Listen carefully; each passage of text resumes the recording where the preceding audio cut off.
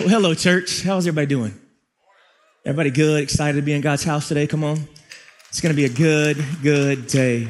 In just a minute, we're gonna watch people go through the waters of baptism, and that's always a really special moment. And my name's Matt. If I haven't had a chance to meet you just yet, or maybe you're worshiping with us for the first time, welcome to Vintage Church. We are super excited that you're here today. You're here for the final installment of a series that we do every single year called Live Love. And this series is always one of those that I look forward to and I'll kind of dread a little bit too. Because I have to find a fresh way to say the same old thing that I've said for years now. And the reason why we have to keep repeating these things is because we have to make sure that we never drift from why God created his church. Because it's super easy to do. It's super easy to get caught up in the wrong thing. Anybody ever get distracted? 7 honest people in the room. Awesome. Have you ever been so distracted like you ran upstairs into your bedroom for a specific reason 30 seconds ago, and when you got there, you thought, why am I here? Yeah, come on, somebody. I don't care how old you are. You like this morning. Yes, that's why I have 2 different socks on today. I don't know what happened on the way to church. And it's so easy just to lose sight of our why. It's so easy. And as we have moved throughout the history of our church, every year around this time, we lean back into our why. And it's hard to believe it's been so many years now. And it was funny, I think I give a different number every time I say how many years. Time is a weird construct right now. Can anybody it's been 17 years since COVID started. Doesn't it feel like that? So time is just a weird thing right now. Weeks feel like months and days feel like years, and it's just weird. But this all started in September of 2008 when our church was meeting at Southern Guilford Middle School, and about 20 of us. And Lyle and Jason led worship with just 2 acoustic guitars, and we had just a projector on a screen and some borrowed ficus trees from around that school. And from September to about February of the next year, we called this Vintage 101. Or just for several months, I just shared my heart for what God was calling us to be and calling us to do. And we walked through the book of Acts, and we walked through it. We took like 4 or 5 months just to lay the foundation of who we are as a church and just solidifying that thing. Said, this is who we want to be. And over the years, a lot has changed. There's been so much about our church that doesn't look anything like it did back then. I mean, again, we could have put our whole church in like right here. And we've been in multiple schools. We went from Southern Guilford Middle School to Randleman High School to Randleman Middle School, and then now into this building. And no matter how much has changed, what I hope has never changed is our desire to inspire people to live and love like Jesus. Because that's why we exist.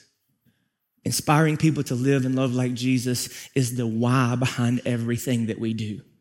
Whether it's a worship gathering or a community group, or when we feed hundreds of families across our county in a few weeks through our Thanksgiving initiative. Why is Vintage doing that? To inspire people to live and love like Jesus. We don't do anything just to fill this room. We don't do anything to make anybody popular. We are here to make sure people understand there is a God in heaven who loved them enough to become one of us and gave up his life after living a sinless one, was the sacrifice necessary so that we could be bought out of our sin, have hope and life in him, and spend eternity with him one day.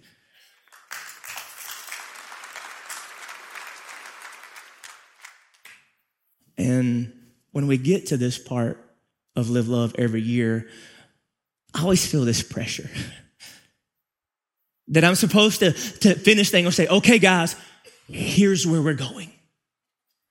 And give us some big vision for the future about what God has next for our church and get everybody hyped and excited. But we're here for hope, not hype. Come on, somebody.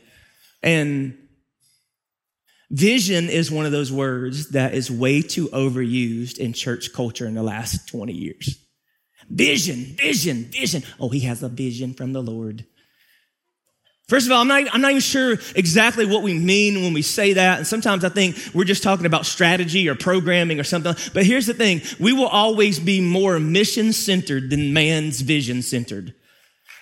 Because listen, vision will change. Vision will evolve. Vision is just the way that we go about accomplishing. The mission matters most. The mission matters most. So people ask me all the time, you're in your vision series right now. And I correct, no. We're not in this is not a vision series. It's a mission series. It's a reminder of our mission, why we exist. And as we moved into this final installment of 2022's version of Live Love, I've kind of thought about that. And there have been times I felt like God gave me a vision, if that's what we want to call it. I don't know that I would use that. The reason why we use this vision word is because in Proverbs it says, where there is no vision, the people perish. That's the only verse in all of the Bible that contemporary young people like to do the King James version of, because we like the way it's worded. But essentially, if you really, a better translation of that verse in Proverbs is where there is no revelation, people cast off restraint. In other words, where the word of God is absent, chaos is present. Where the word of God is not adhered to, leaned into, lived out, serving as the guardrails of life, people go sideways. That's much more about the word of God than a vision of man. But there have been times I feel like God has put stuff in my heart to say, all right, this is where I want you to go next. And this is what I want you to do next. And in order to accomplish God's will in your life, when he led us from Guilford Middle School to Randleman High School, and then from Randleman High School to Randleman Middle School. And there was another time where I felt like God gave me a vision. And what's crazy is it wasn't far from where this baptism was sitting right now. I even looked down at that thing. That's actually a trough that we bought at Tractor Supply. For real. And it was silver, and somebody thought we got to paint it black and whatever. We used that thing in 2010 at Randleman High School, and there are a lot of people that have gone public with their faith through that old cattle trough.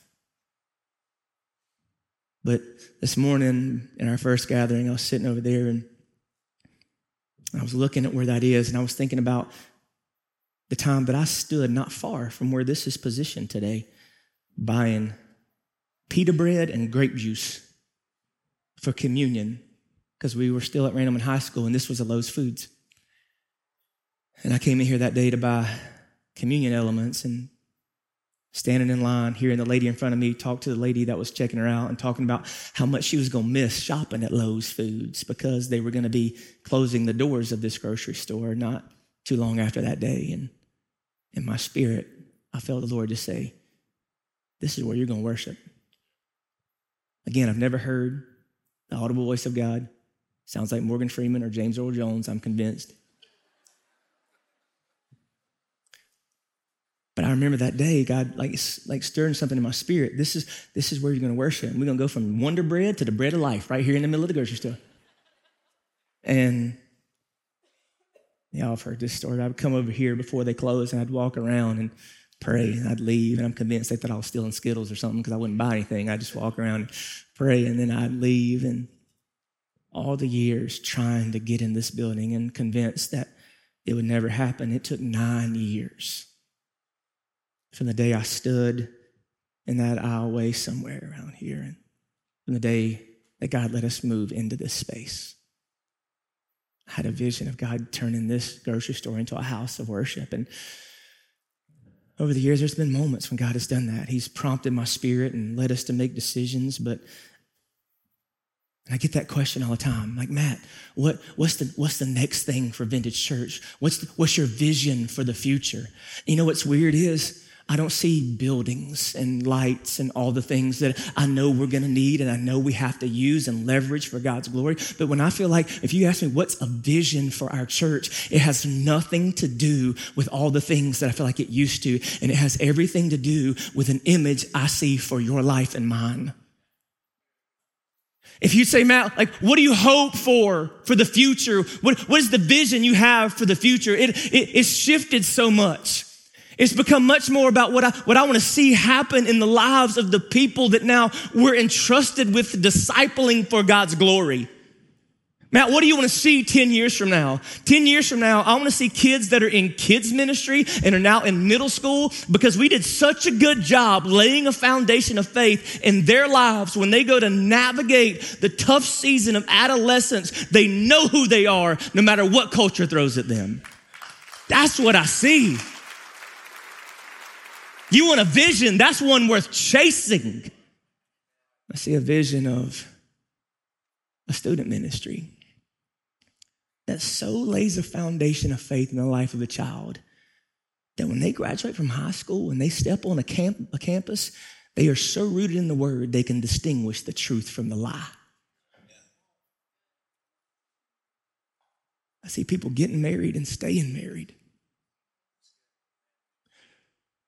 because they step into the holy covenant of marriage, understanding what it is and what it can be and the beauty of what God has created it to be. And they've been a part of a church that equipped them for the hard stuff. And even if they never saw a good one up close, they show one to their kids.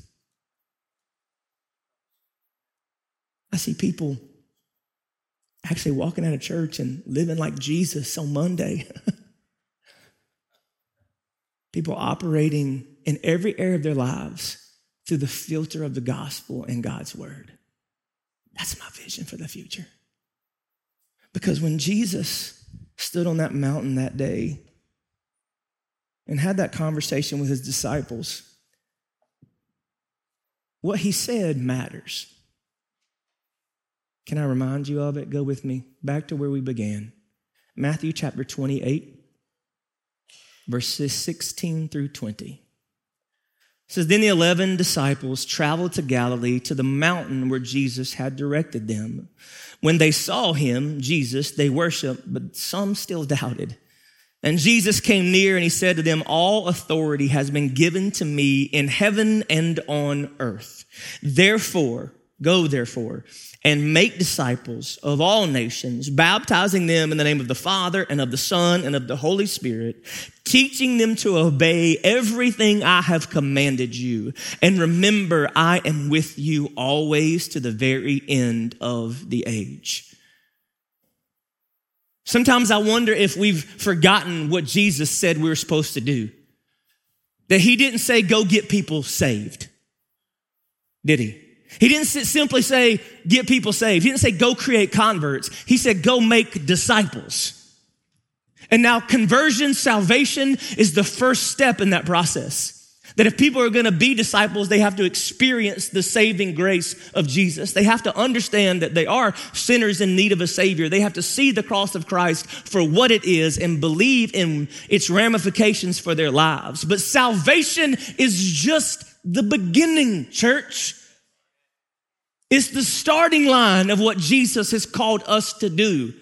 He said, go and make disciples. Disciples of Jesus is what we're called to create. That's why we don't say inspiring people to get saved and baptized.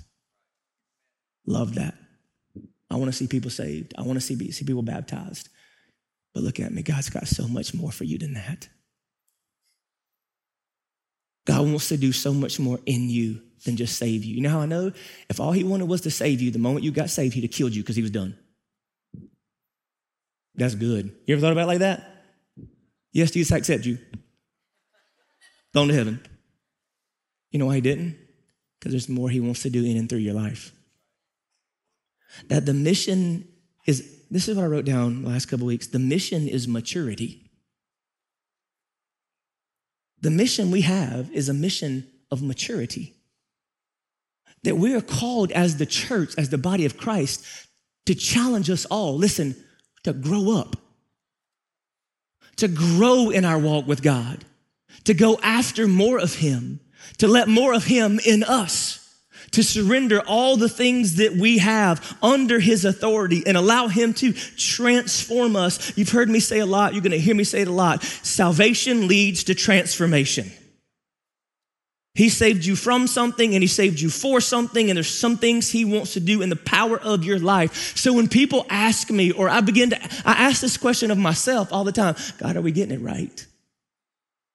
Are we really doing what you called us to do? And here's the reality. It's hard for me to know. Are we really inspiring people to live and love like Jesus? Are we really challenging people to grow in their faith? And here's the thing. It's hard for me to know. I don't know if you know this. Just because you come to church doesn't mean you're a mature believer. Just because you serve on a team doesn't mean You can even put a tithe check in the box there in the back if you want to do it. But that doesn't mean that you're a mature follower of Jesus. And let me tell you what's frustrating as a pastor. Maturity is measured in moments I rarely get to see. Maturity is measured in moments I rarely get to see because I'm not there when you're fighting with your spouse and seeing if you're doing it in a graceful, Christ-like way. I'm not there when you're at work and she is getting on your last nerve and can see whether or not you're operating with the grace that God said you're supposed to at all times with all people. But this is what we have to know. You are called to do more than just get saved. God wants to grow you up in your faith. I'm reminded of something I said to us last year in Live Love. The expectation to follow, not just the invitation to believe. That's what Jesus did. You notice when Jesus is calling his disciples, he never walks up to any of them and says, will you believe in me? What does he do? He says, hey, follow me. He says, follow me. You know why Jesus said, follow me? Because Jesus said, I'm going to invite you into my life so that you can have an up close and personal picture of what God intended for humanity. And his hope was that the picture the first people saw would be imprinted on them in such a way they would pass it on. It's not just an invitation to believe. It is the expectation to follow the way of Jesus in all areas of our lives. And my vision for our future is that the people that walk out of this church, we're going to be on all spectrums. Come on. There's people right now, and we're going to have to be okay with that. There's going to be people that are just saved, people that have been saved for a little while, and I think that's a beautiful thing. I think the church is supposed to be infants in Christ and mature believers in Christ, and together we grow. We challenge each other, we stretch each other, we push each other, we hold each other accountable so that we are acting like the new creature that God said we're supposed to be. There's a moment in 1 Corinthians chapter 3. Go there with me. 1 Corinthians chapter 3, verse 1 through 4. We're going to spend this summer walking through this letter to this wild church in Corinth throughout this summer. And I've been reading, preparing for that. And I want you to hear these words. 1 Corinthians chapter 3, verses 1 through 4. It says, for my part, brothers and sisters, I was not able to speak to you as spiritual people, but as people of the flesh, as babies in Christ. I gave you milk to drink, not solid food, since you were not yet ready for it. In fact, you're still not ready because you are still worldly. For since there is envy and strife among you, are you not worldly and behaving like mere humans? For whenever someone says, I belong to Paul, and another, I belong to Apollos, are you not acting like mere humans? I found that wording very interesting. He says, I was among you, but I couldn't give you all the things that you really needed. I gave you just the surface because you refuse to grow. And he says, you act like mere humans. And you know how often I hear when we make mistakes, I'm just human. Come on. We've all said it. I'm just human. As if we met Jesus 15 years ago and we're still making some of the same mistakes we did when we met him 15 years ago. And our go-to is, I'm just human, Pastor. First of all, no, you're not. You're not simply mere human anymore. You know why? Because you're a blood-bought child of God sealed with his Holy Spirit, and something supernatural lives in you. So you are not merely human anymore. The Bible says the same Spirit that brought Jesus out of the grave now lives in you as his temple. So yeah, you got flesh and blood, but you're not merely human. You are a child of God sealed with his Spirit, and you are capable of more than you're giving yourself credit for because of him, in him, and through him. You're not just mere human. Paul's saying you're acting like mere humans when you're not mere humans anymore. You're followers of Jesus. You have the Holy Spirit. And I just dream of a church that people who act like it. I want to act like it. Y'all know when I'm the most intense preaching, it's because I'm talking to Matt.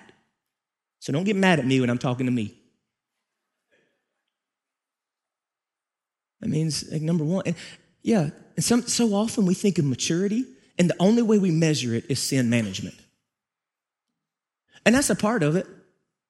I think Scripture is very clear that we can walk in freedom and victory. I don't think we have to be slaves to the same old sin that plagued us before we met Jesus.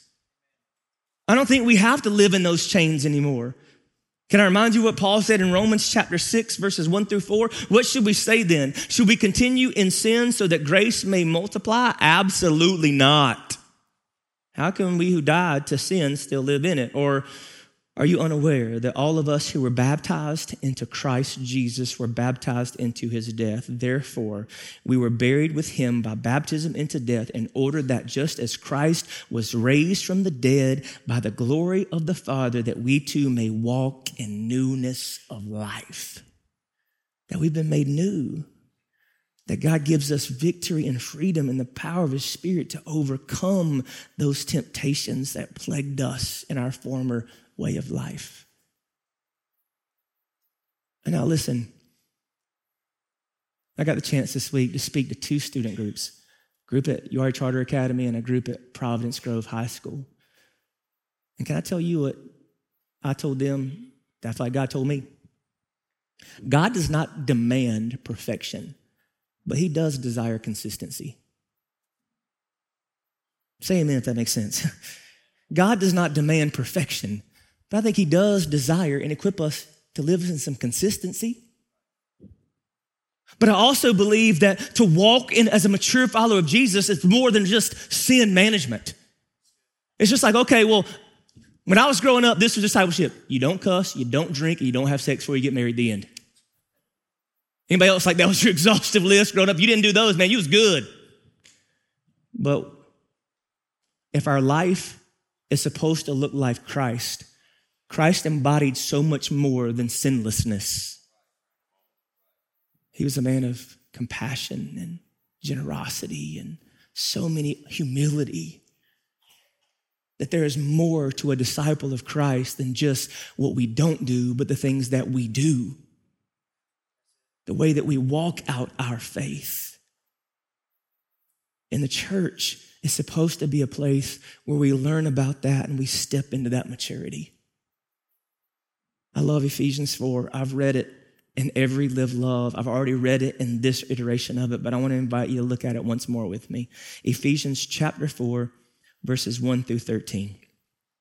It says, therefore I, the prisoner in the Lord, this is Paul writing to the church at Ephesus, urge you to walk worthy of the calling you have received, with all humility and gentleness, with patience, bearing with one another in love.